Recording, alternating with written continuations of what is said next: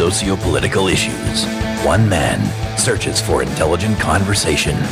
From Dedham, Massachusetts, the birthplace of modern democracy, this is You Don't Have to Yell with your host, Dan Sally.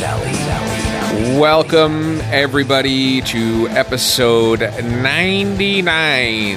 That is a 9-9er of You Don't Have to Yell. It is the Hulk to your Hogan, the Captain to your Crunch, the bad boy of nonpartisan political podcasting here with another installment for those of us stuck between a Tucker and a Mad Out place.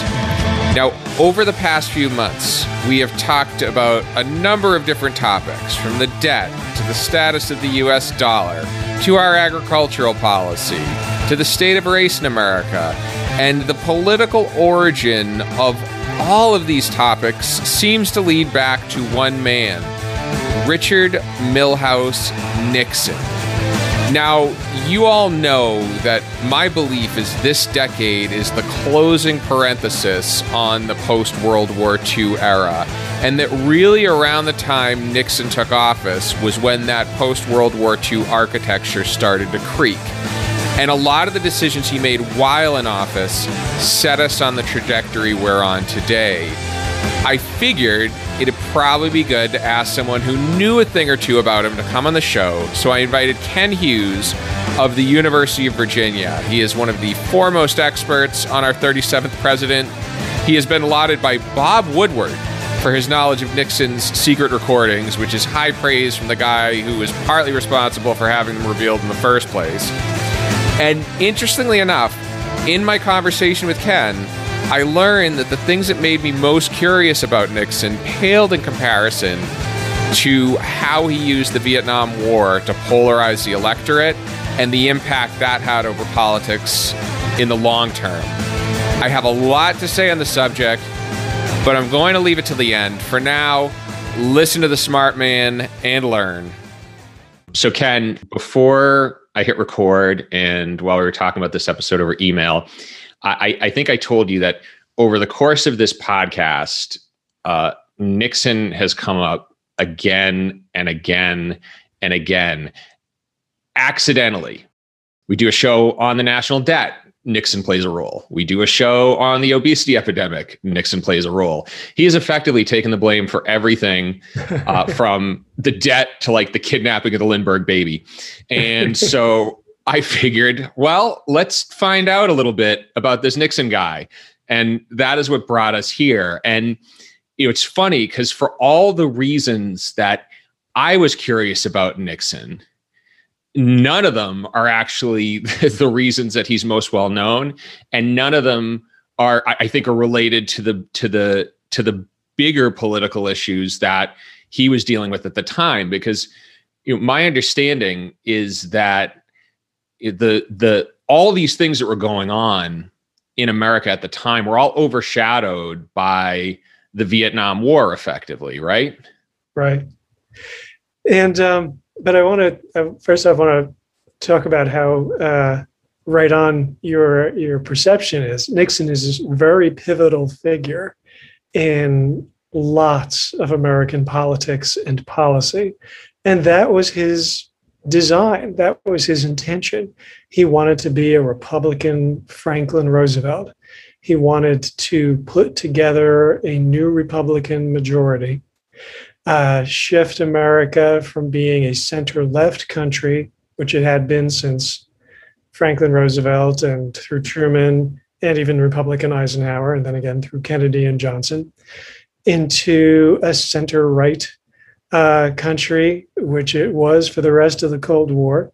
And your listeners can also attest that it has been off and on since the end of the Cold War as well. And so we're very much in what David Greenberg calls Nixon's shadow, because he was so successful at reshaping American politics with regard to everything. And, you mentioned like the obesity epidemic and like drug laws. I mean, just everywhere you look, there's Nixon. Tell me a little bit about myself. I was born in 1964, so Richard Nixon was the very first president I noticed. Okay. And it was a very strange thing to become aware of the outside world. I entered kindergarten in 1969, which was the year that he entered the White House. And like the first political issue I heard of was the Vietnam War, utterly baffling to a child. And there was Nixon's landslide reelection. And then there was Watergate, which was incredibly complex. But, at a very young age, I saw this big churn in American politics. So I was always fascinated by Nixon. And when I reached adulthood, and actually long after I reached adulthood, the U.S. government started declassifying his tapes. As everybody knows, Richard Nixon had a voice-activated recording system in the White House. So for 30 months, he made this almost perfect record of his presidency. You can just hear everything he says in the Oval Office and a few other White House area locations, presidential locations.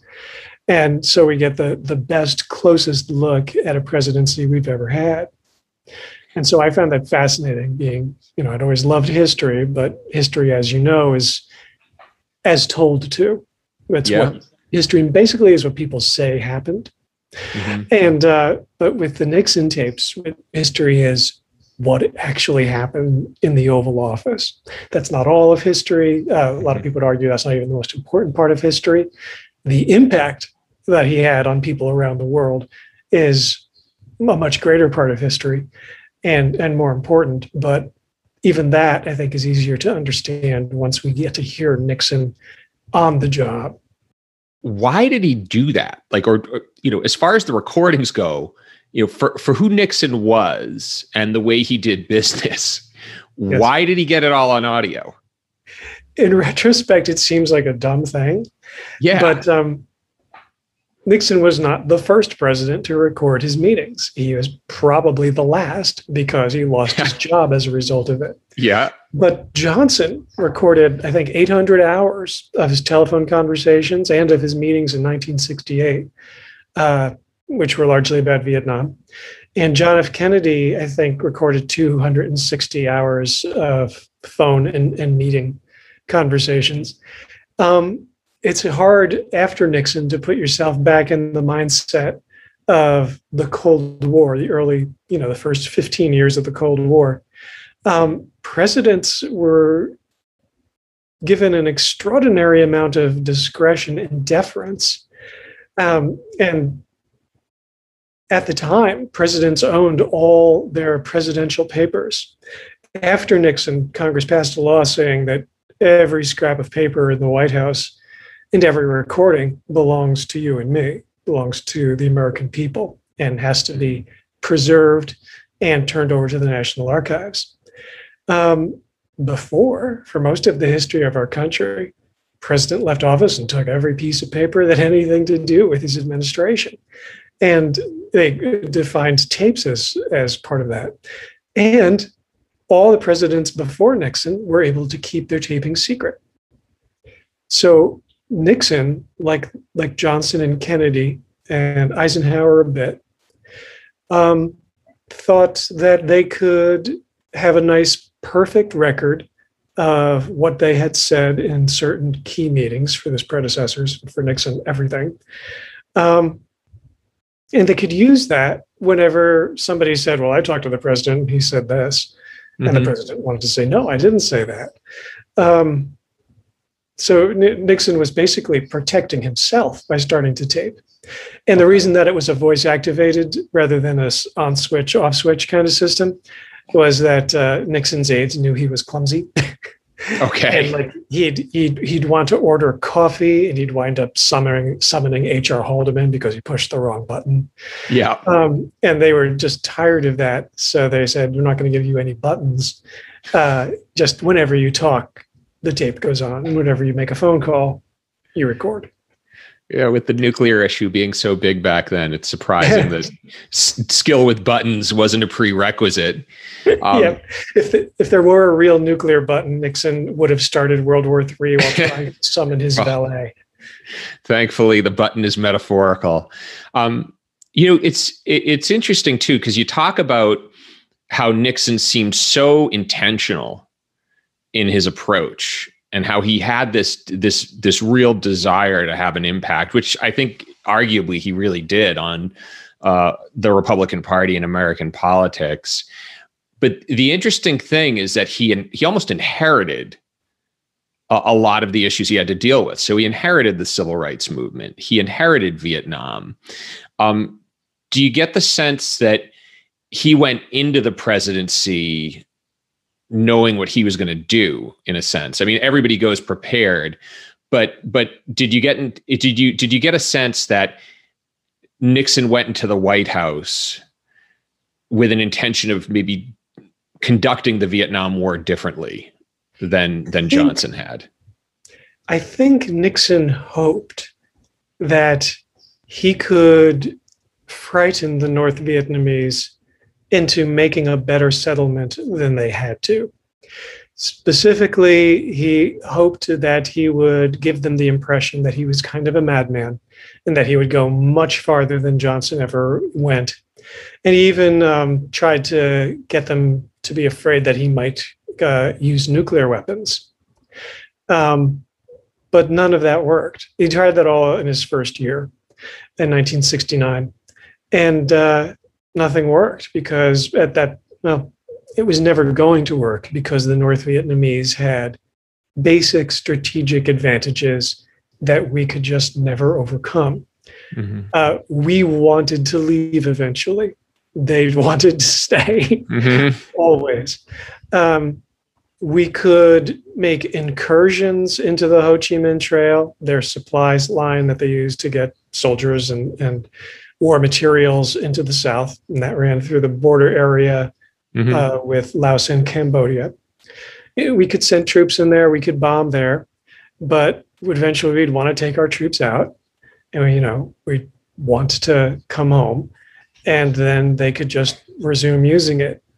And the biggest strategic disadvantage we had was that the South Vietnamese government was made from the remains of the French colonial government.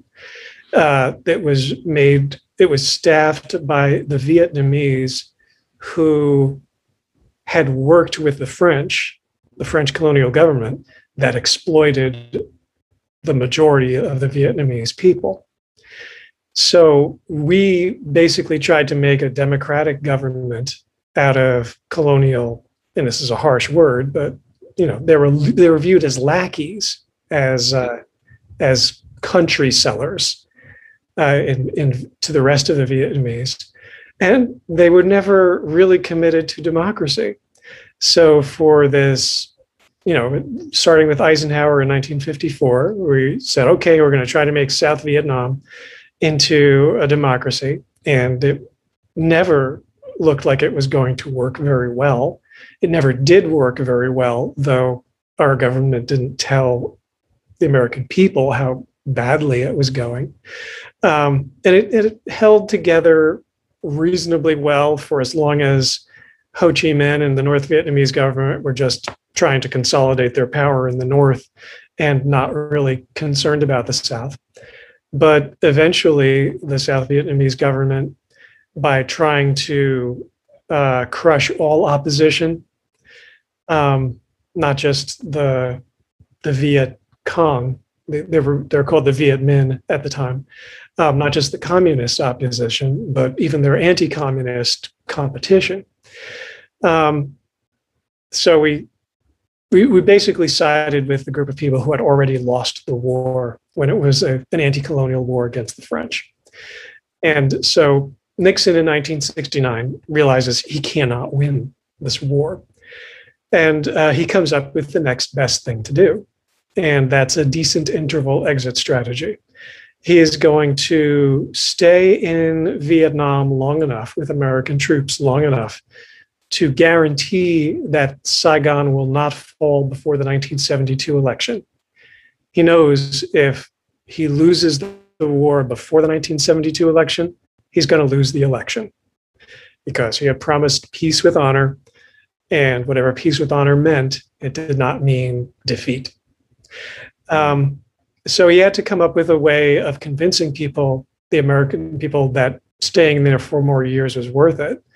And so he sold them Vietnamization, which was the idea that if we train the South Vietnamese army, that will make it strong enough for South Vietnam to survive on its own. Nixon knew that wasn't the case.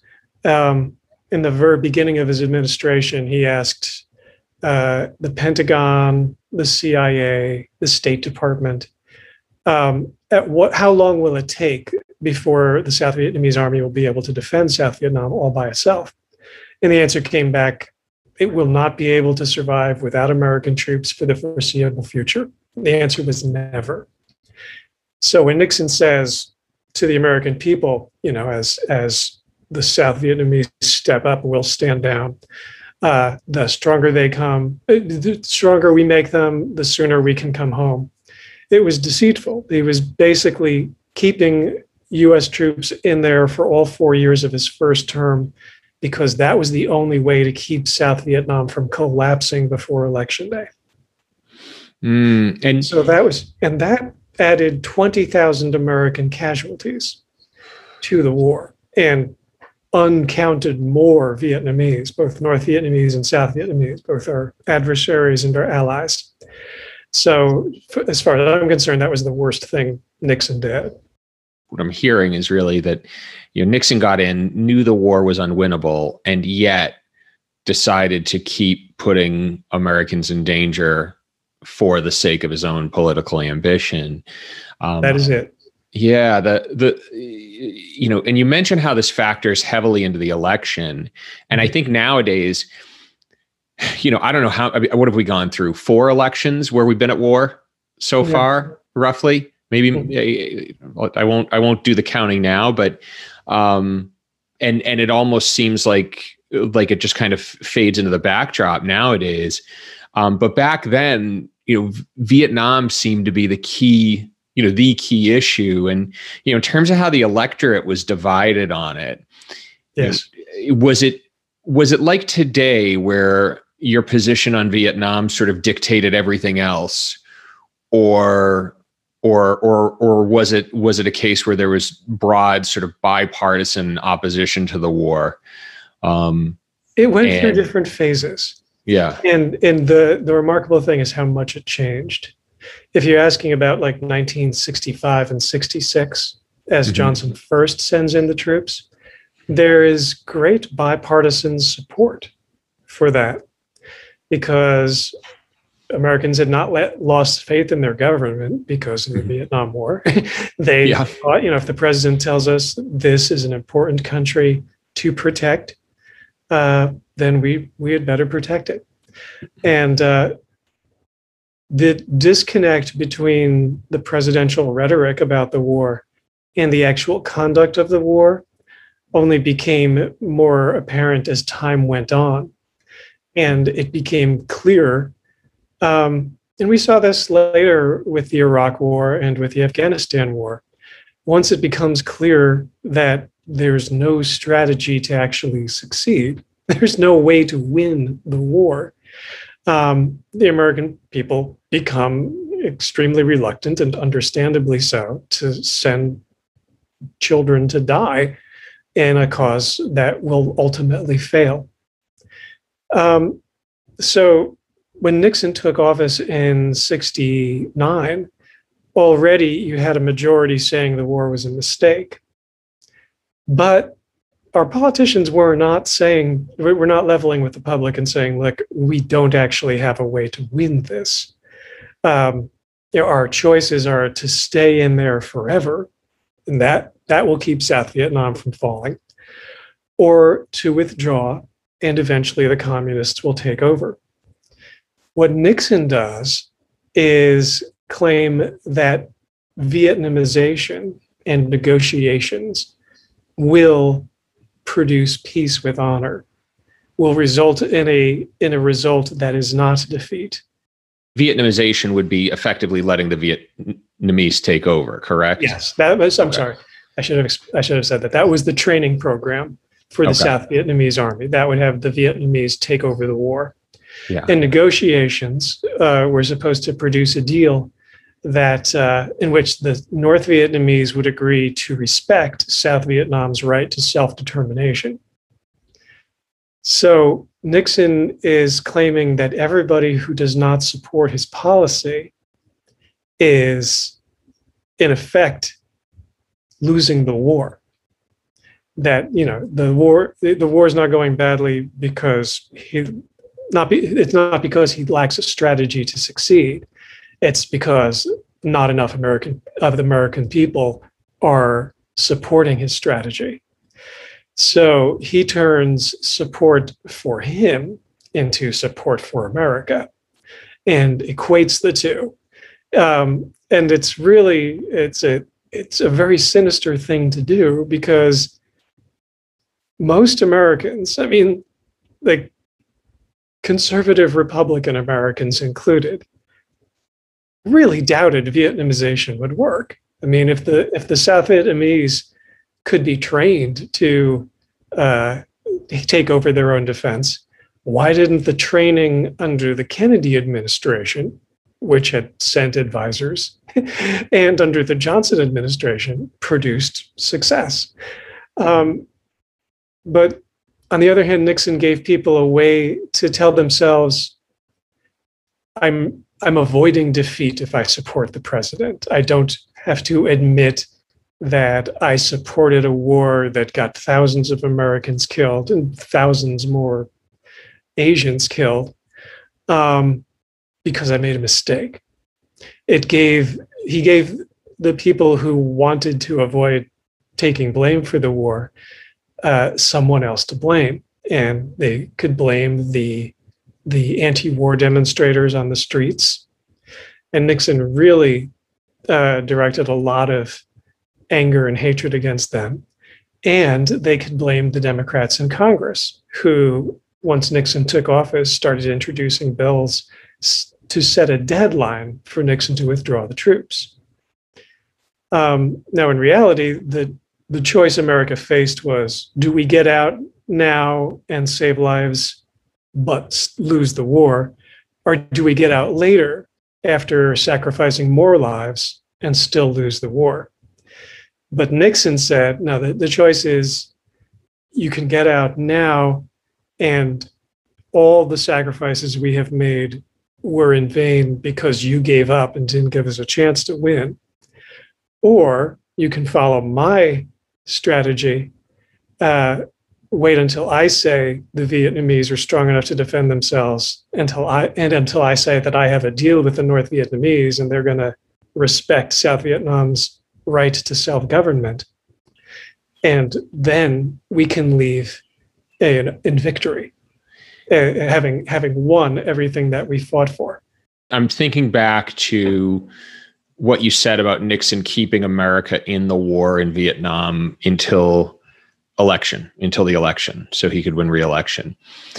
Do you get a sense that Nixon saw the war in Vietnam as serving some strategic purpose, or was it more a very useful political purpose for him, or both? That's a great question, because while politics were the most important part of it to Nixon, they weren't the only important part of it. He often talks in private about maintaining American credibility. He knows, obviously, losing a war is not going to do America good in the world. The question is whether continuing a war that we can't win does more damage or less than losing the war. Nixon thinks that getting a face-saving exit will in some way preserve American credibility. But at the same time, in order to get the negotiated settlement with the North that he wants, he's having Henry Kissinger say to the leaders of the Soviet Union in Moscow and the leaders of China in Beijing, look, if the North Vietnamese hold off for a year or two after Nixon brings home the last troops, they can take over and America will not interfere. So the question becomes, I mean, he's letting Moscow and Beijing know that he's okay with losing the war as long as it happens a year or two after he brings home the troops, so he can avoid the blame for it. As long as it doesn't look like it's his fault that Saigon is falling.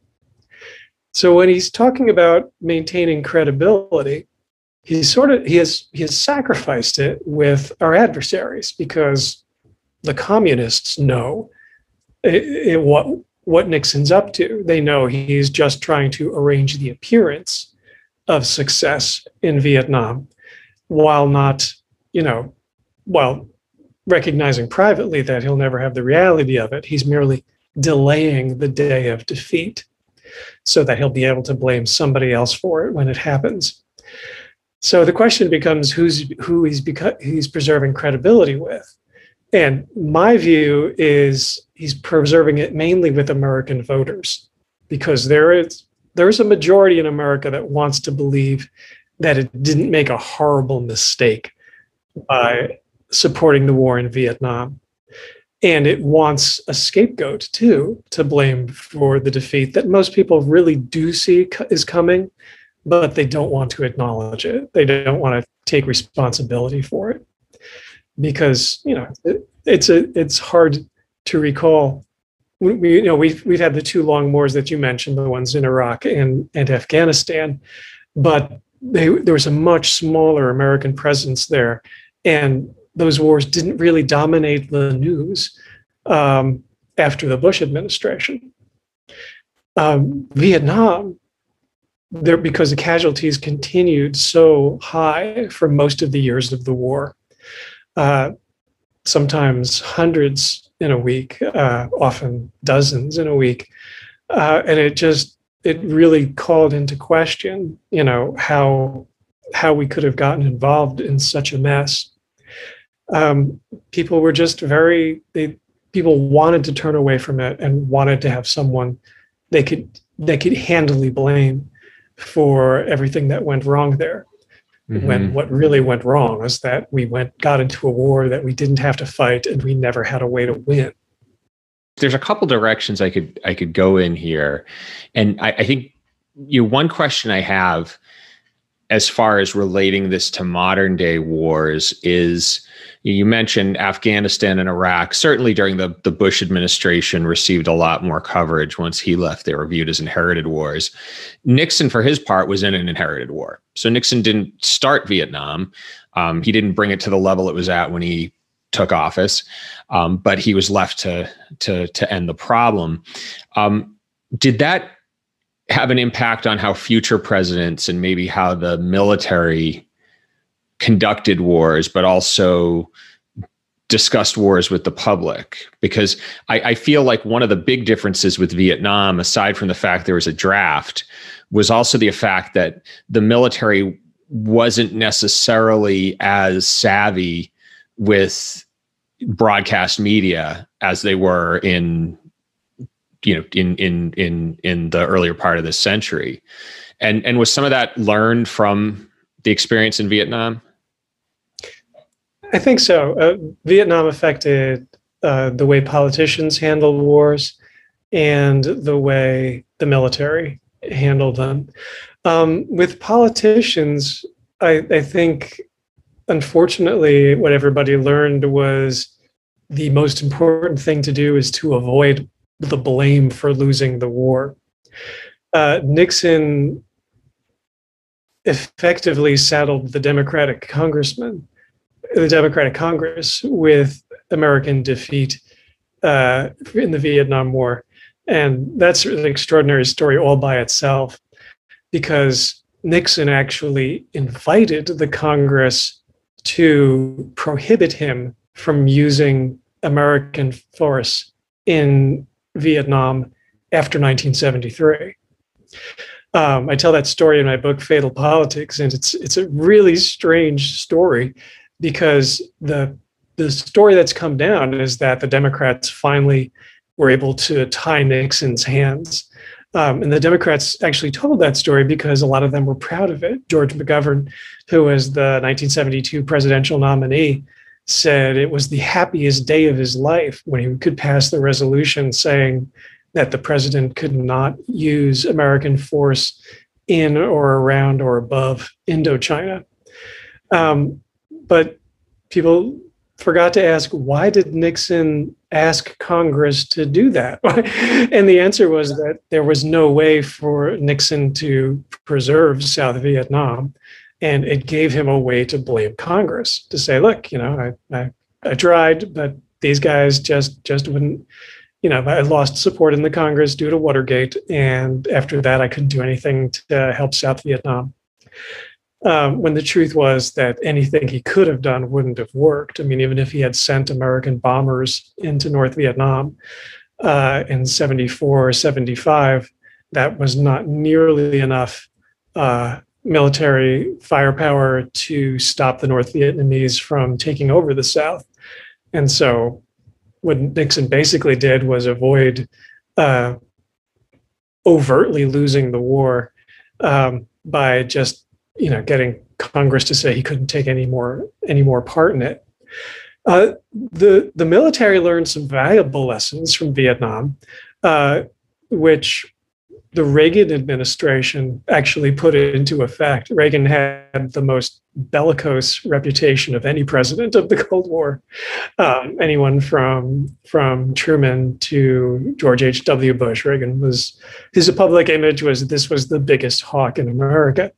But Caspar Weinberger and Colin Powell, they basically said, we're not going into any war unless we've got full American support. We know how we're going to get out of it. And we can go in with overwhelming military force to achieve victory quickly. Because one of the things the military decided was that the problem with the Vietnam War is that it went on too long. The longer it went on, the less support the war had. So at the end of the Cold War, there was this strong institutional memory in the Pentagon that America could lose a war if it went into a war with a bad strategy. So we only go into any military conflict that we know we have a specific objective, we know we can achieve it, we achieve it with overwhelming force, and we get out. And that was criticized as Vietnam syndrome by people who thought that we should be more interventionist.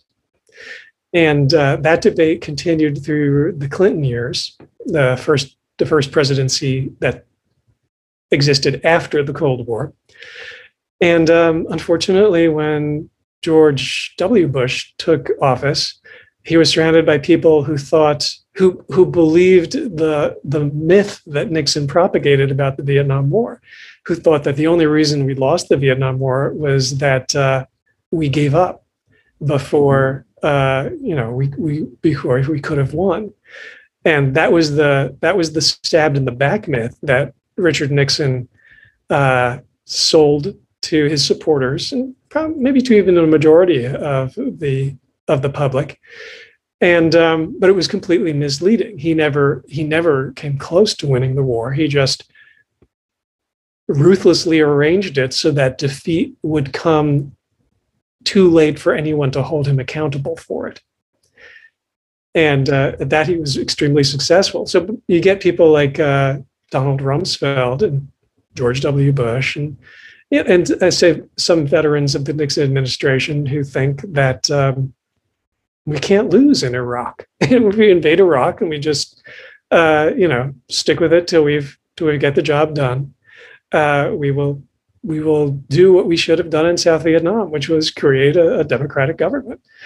And it looked at first like they could succeed. I mean, obviously the Iraq War went very well in the first year. The U.S. military overthrew Saddam Hussein very quickly and took control of the country fairly quickly.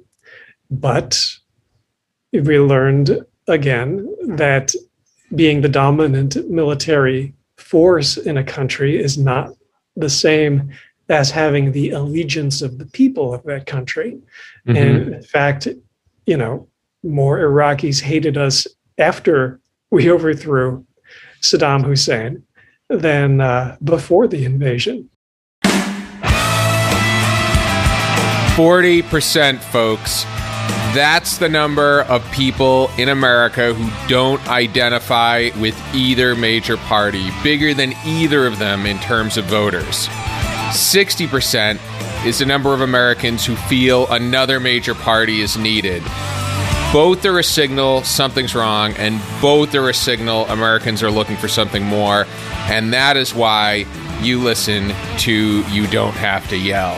Now, nothing's going to change until we open up the two-party system to real political competition, and in the right numbers, we can make this happen. So here are 2 ways you can help. Number 1, if you dig the content on YDHTY and you know someone else who would, please share this show with them. The goal of YDHTY is not just to push for electoral reform, but to get the center back into the conversation, and this podcast grows by word of mouth.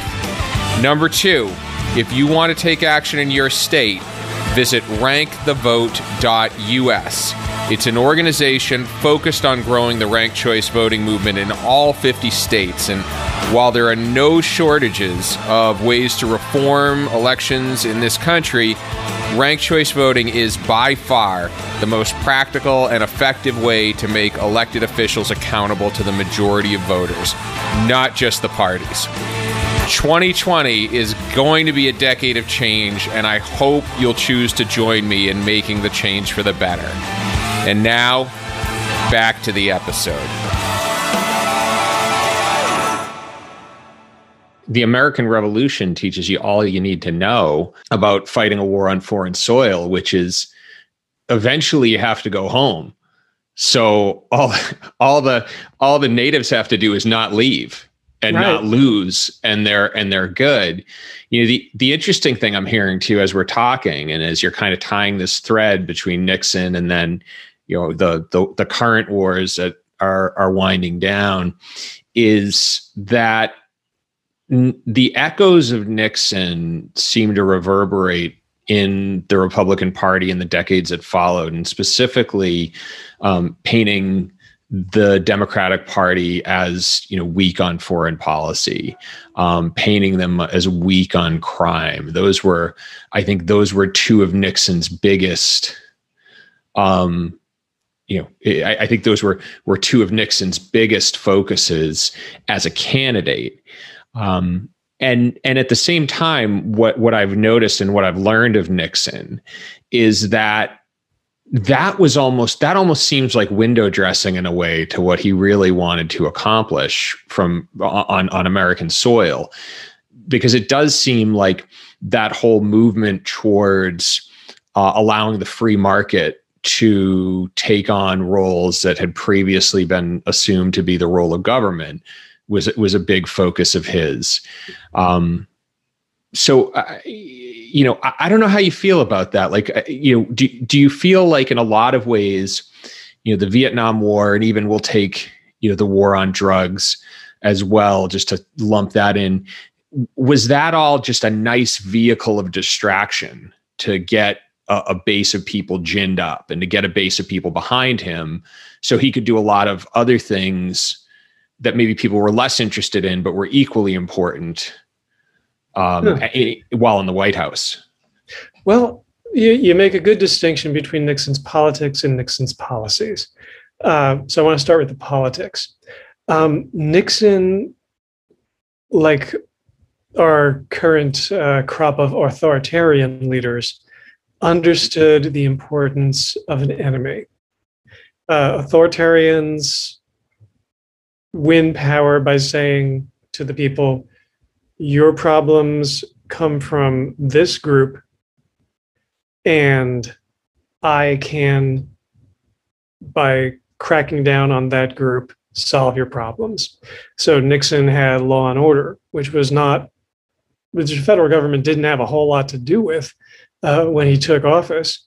But he was able to tell a story that crime was going up because of liberalism, because of liberal court justices making liberal rulings, protecting the rights of criminals, and liberal social policies focusing on what they called the root causes of criminality, poverty, racism, rather than on punishment.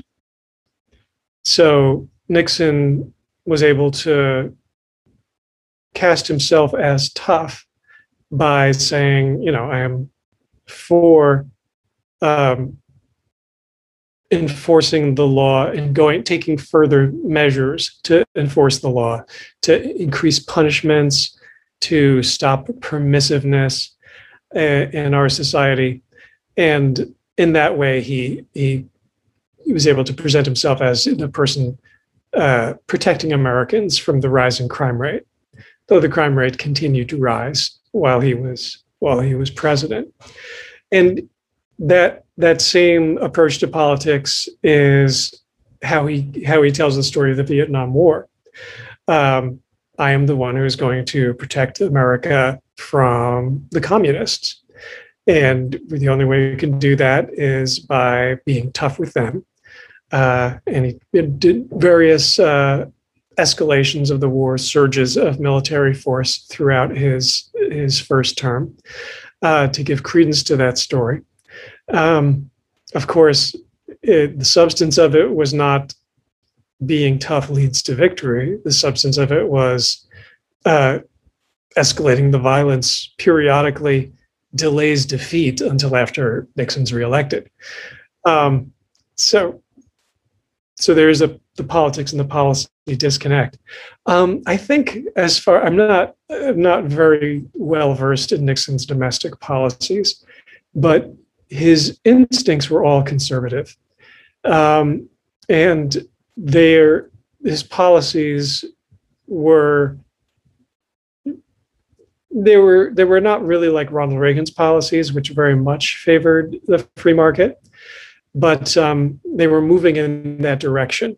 He wanted to cut back government social welfare programs, and he trimmed them some, and he wanted to increase volunteerism to basically popularize the idea that Americans should voluntarily solve social problems through community action on a one-on-one basis.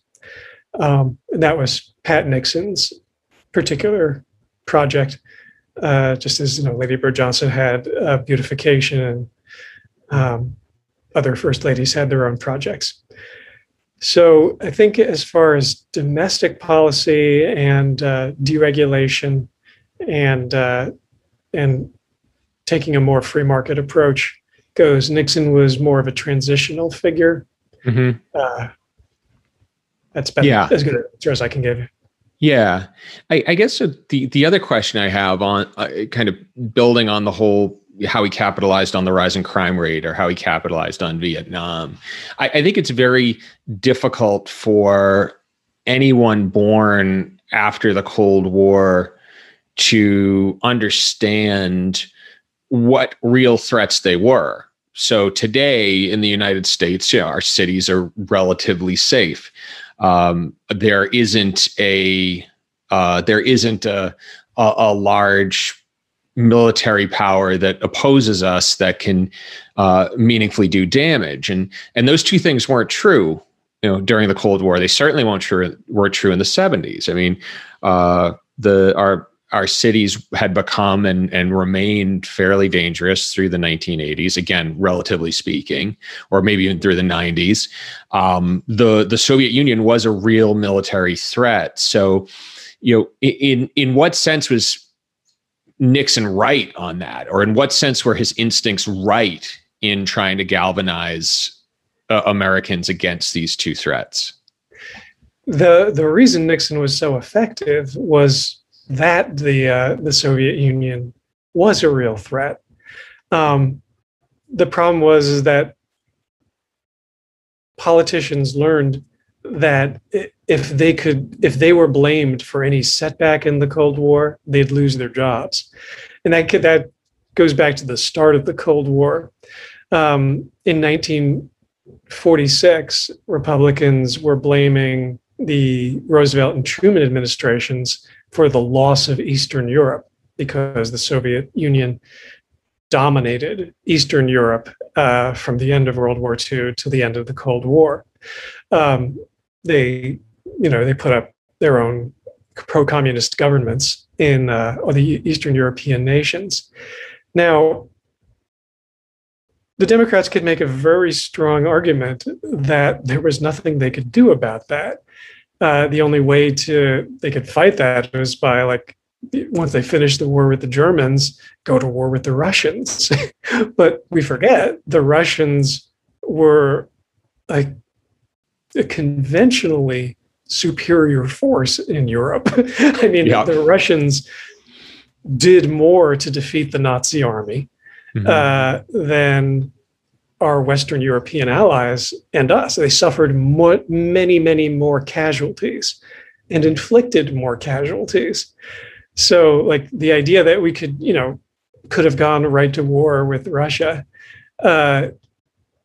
doesn't really hold up. But when it comes election time and you have two candidates and one says, look, our best is just not good enough. We have to accept that the Soviets are going to dominate Eastern Europe. And the other says, it's because my opponents were weak and short-sighted, and they just let Joseph Stalin get away with this, that your relatives and mine in the old country are now being brutally oppressed in enslaved nations. That other argument sounds pretty good. I mean, it's nicer to think that we could have done something to change it, and if we're just tougher, we can manage. And the Democrats under Harry Truman, and his Secretary of State was George Marshall. They were plenty tough, and the Republicans never really found a way to roll back the Soviet domination of Eastern Europe until Mikhail Gorbachev decided to dissolve the Soviet Empire. But politically, it worked. And the same thing happened when China went communist a few years later. The Democrats were still in power then, and George Marshall said, look, there was no way we could keep the nationalist, anti-communist government in China going. It just wasn't strong enough. We tried everything. We gave them all the aid we could. And there was no point to doing more. There was no way we could prevent it. And the Republicans said, no, it was the defeatist attitude of the State Department. That's why China went communist. We gave up on our friends. And historically, that's not a good argument, but politically it works at the time. So a real key figure that we forget in making the third world a competitive area in domestic politics for foreign policy is John Kennedy in 1960, because he saddles Eisenhower and Nixon with losing Cuba to the communists. He makes a tremendous campaign issue about how a Marxist dictator has risen 90 miles off our shores and the Republicans did nothing. He does this big turnabout. Wow. He does to Eisenhower and Nixon on Cuba what the Republicans did to Democrats on China. And it works. I mean, it was as you know, it was the closest election of the 20th century to that point. And that wasn't the only thing he did. Kennedy was also the missile gap candidate who you got to watch some of his speeches from then, in which he talks about how in a few years, the Soviets are going to have a first strike capability. They'll be able to launch a nuclear war against us, and we won't be able to retaliate. And he makes really, really alarming speeches that turn out to be entirely untrue. When he becomes president, he finds out that there is a real missile gap, but we have like 20 times as many nuclear missiles as that. Yeah. And so, yeah, he runs this incredible hawk campaign. And that's why even in 1960, he's running against peace and prosperity. The 50s have been rather good under Eisenhower. The American economy has done fairly well. It had sunk into recession shortly before the 60 election, but not too bad. And, Eisenhower wrapped up the war in Korea with a stalemate, but that was satisfactory, and managed to stay out of other wars. Was actually also very effective at covert operations that eventually turned out to have been bad ideas, but didn't look like that at the time. Like he succeeded in overthrowing the government of Iran, which eventually leads to the backlash that brings the Ayatollah to power in the 70s. But in the 1950s, it just looks like a success story. We got rid of this leftist and replaced him with the Shah of Iran. If you're looking post-World War II presidents, right, and we're going, you look at, you have Kennedy, well, let's call Truman. You have Truman, and then you have Kennedy, and then you have Johnson. And then you have McGovern. Then something happens. Mm-hmm. So, and this is as much a question about the Democratic Party, I think, as it is about Nixon. But what happens where all of a sudden the Democrats lose that cudgel, that ability to beat defeatism over the head of the Republican incumbent? It only had it for a short time. The Democrats had it under JFK because he took that. He just turned it about on the Republicans. Said, no, Eisenhower is the guy who's leaving us vulnerable to communism 90 miles off our shore and nuclear annihilation. And those attacks, though, in retrospect, they do not seem, obviously the missile gap didn't even exist, and Castro never was that big a threat. The political effectiveness of those attacks gave Kennedy his very strong image before he was elected in 1960. And Johnson was determined to keep that. He knew that if he lost Vietnam, that the political backlash against him would be tremendous. And Kennedy knew that as well. And I think that was part of Kennedy's reasons for sending in advisors, increasing the number of advisors there that we had there from 600 to 16,000, and introducing U.S. helicopters to the war zone to transport South Vietnamese troops to battle areas, and basically starting without acknowledging an American war, was because JFK and LBJ knew that to be saddled with losing Vietnam would crush the Democratic Party the way that being saddled with losing China had hurt so much in the 1950s. What happens, though, the civil rights movement happens so that the conservative to reactionary, racist South that had previously been solidly Democratic starts breaking away from the Democratic Party in 1968, when I think 5 states of the old Confederacy vote for George Wallace, who was running an independent campaign.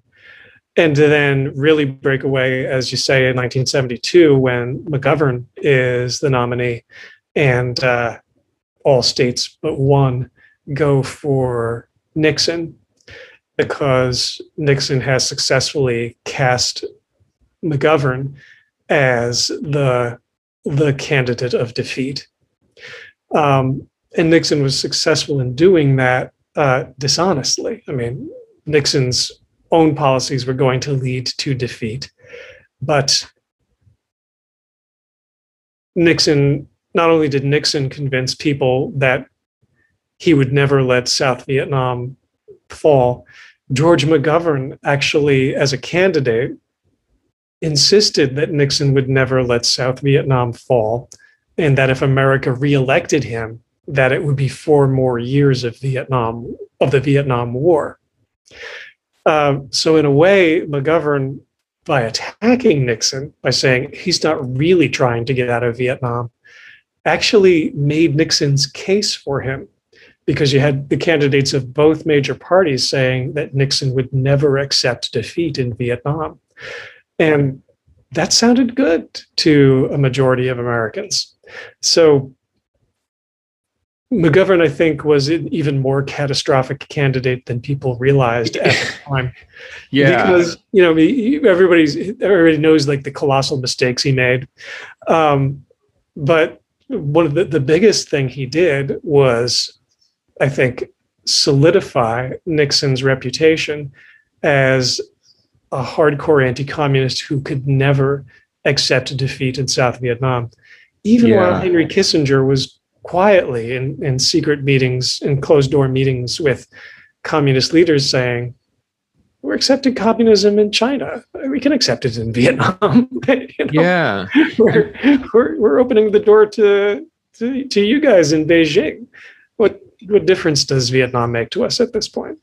It's odd. I feel like, from all I've heard, I feel like Nixon really forced the electorate to make a decision. Because if you look at the political parties back in the 1960s and 1950s, the debate or the criticism was that they were too similar. So and there's actually a political paper that in I think the 1950s there's a political paper that effectively says that the inability for Americans to distinguish the two major parties from each other will lead to them voting for extreme candidates. And of course, we made them different, and look what happened. But it almost seems like Nixon is that inflection point, and Nixon is that point when you lined up on one side of Nixon or the other, and that division seems to persist today. Seems to like it runs through every election and runs through the definition of both parties. Probably. Let's say, at least up until Clinton. What are your thoughts there? Nixon believed in what he called positive polarization. Mm-hmm. And it was basically polarizing the majority that he could convince, the majority that wanted to believe that it could come out of Vietnam having not failed, having not suffered America's first defeat in war, having not simply hurt itself very badly. Yeah. And polarizing them against a minority that said, there's no way this is going to work. We have no way to win this war. We can't win this war. And all we're doing is prolonging the suffering. So when that point, Nixon was able to polarize a large majority against the anti-war movement, which was viewed as radical and which Nixon successfully painted as anti-American, because he was able to convince people who wanted to believe that they could somehow come up with some successful way to end the Vietnam War without losing, that he had come up with such a way of doing it. At the same time, Nixon wanted an enormous coalition. He wanted a Republican country by majority. So while politically he was polarizing and divisive, policy-wise he was more moderate in order to attract Democratic voters who he could appeal to on things like the cultural issues, law and order, and the foreign policy, like the Vietnam War. So he founded the EPA, for example. Right. There was that, and he was also able to attract union members, white blue-collar workers in very, very large numbers, who were conservative on foreign policy, and who were, scared of crime, and so they found some comfort in his law and order message. So while his politics were polarizing, it was very us versus them. His policies tried to expand the definition of us to include traditional Democratic constituencies like people with high-paying union jobs. So, like, he did wage and price controls, which temporarily helped consumers across the board, because it put a check on inflation for a short time before the contradictions of wage and price controls started emerging. That's different from now, in which we've got the political elite of the Republican Party is getting, is sort of losing interest in democracy. It has figured out that it can preserve power without winning a majority. And that is, and that the politics, the casting various groups as scapegoats, turning Black Lives Matter from a protest movement into an imaginary insurrection, that sort of thing. That those kind of politics can keep Republicans in power in a lot of places, and sometimes leads to the Republicans being in charge of the entire federal government, the Congress, the White House, and the court system. So that's a very different approach from Nixon, who was always trying to make a larger majority, as opposed to just holding on to office.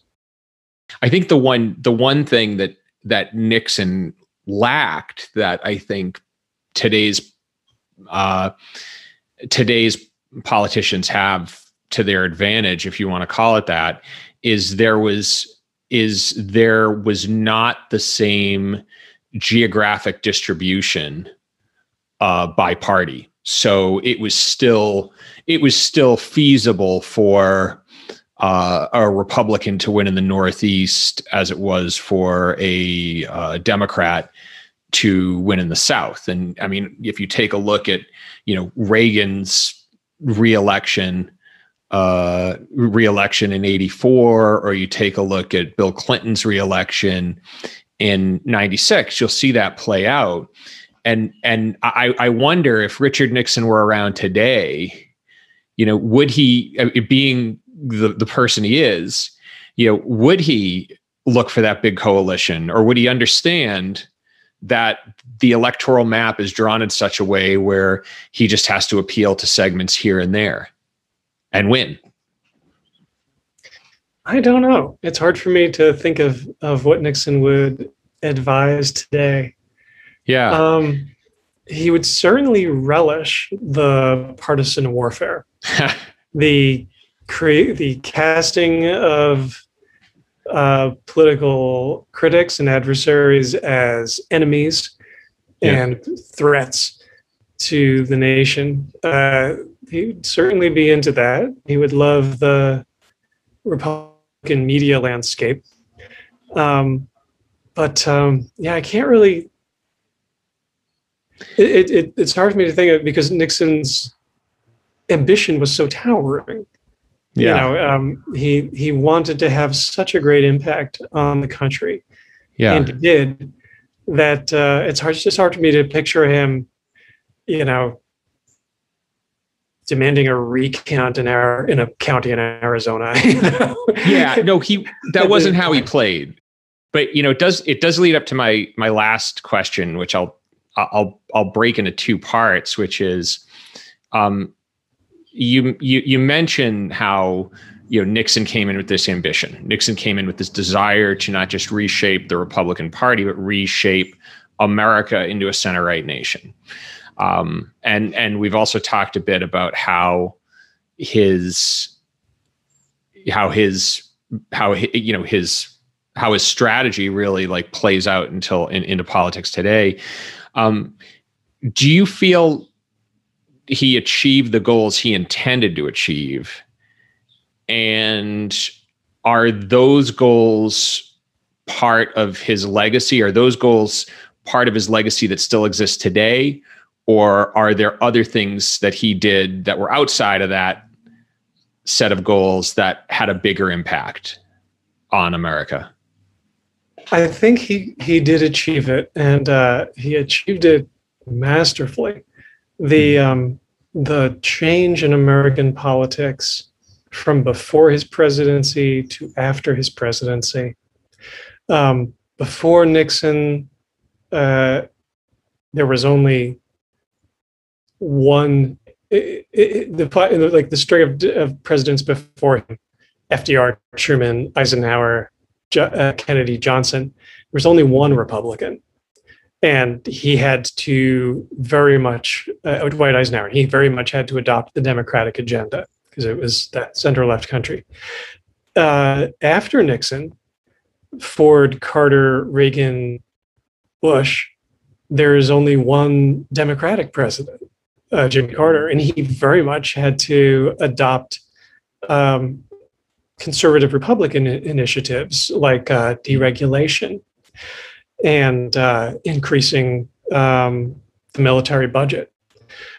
And that is a tribute to Nixon's creation of the new Republican majority. He very much succeeded in creating and activating a right of center coalition that dominated the presidency for the rest of the Cold War. And he set sort of a template for politicians, for Republican politicians, up to George W. Bush. Trump was a departure because he only knew how to do the polarizing. Yes. I don't know if you ever watched like an old interview with Nixon when he was sitting down with American anchorman, or read a long interview with him in a newspaper.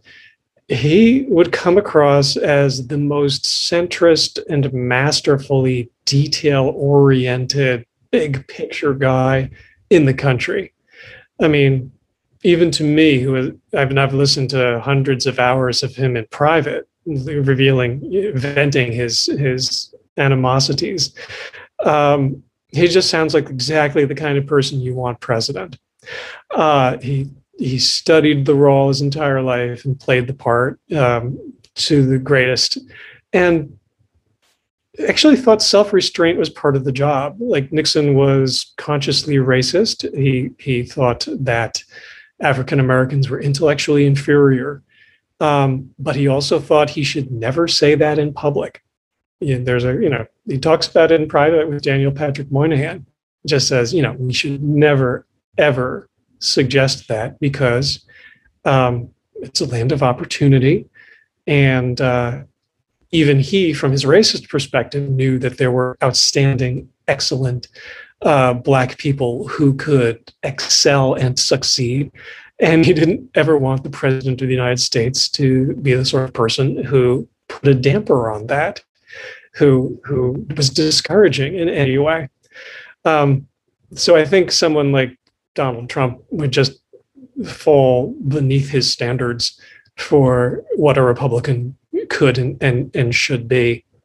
But nonetheless, his particular approach toward politics of defining an enemy as a threat to America, to American physical safety, with regard to crime and the law and order issue, America's national security with regard to the Cold War, and saying, my opponents are the ones who are leaving us open to this threat.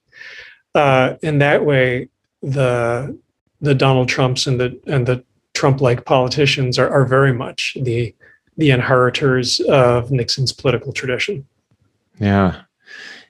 I mean, I think what I admire about Nixon was how masterful of a politician he was.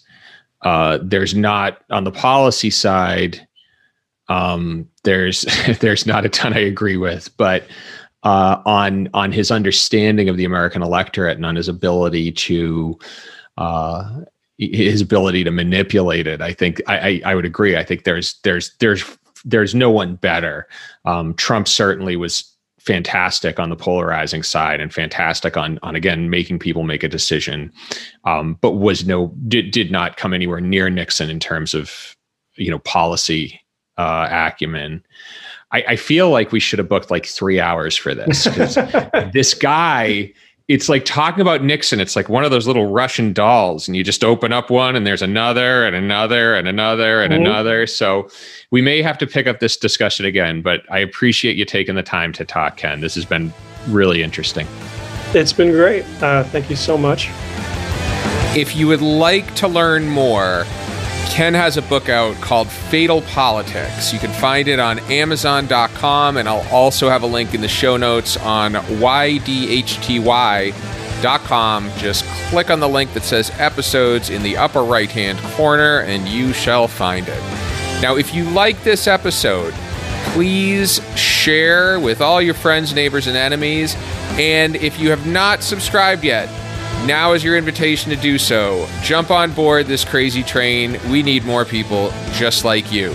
Now, what I found most interesting in this conversation was the way the Vietnam War was really more important in terms of its usefulness in winning the election, but was secondary to Nixon's greater policy goals. And a lot of what he did domestically moved us towards the small government, privatized focused policies of the 80s and 90s. And Vietnam was really more of a rallying point for the people who would vote for him and give him permission to enact these policies. And I have an episode teed up for July that touches on this on a more theoretical level. But here's the gist. American democracy is in many ways ruling by misdirection. Public sentiment around hot-button issues, whether it's Vietnam, guns, immigration, whatever, left Twix, right Twix, is really just a vehicle to be given the permission to enact policies people don't necessarily care about, but that aren't necessarily unimportant. And any smart politician knows how to use polarization to their advantage. But in a multi-partisan democracy, this becomes a much less effective lever, and this is why pushing for electoral reform is so GD important, everybody. As always, music is courtesy of Quellertac. YDHTY's editorial advisor is the Admirable Admiral Adam Yaffe. YDHTY is produced in North Carolina, United States by the Big Gino, Jason Putney. Until the next, this is Dan Sally. Bye-bye.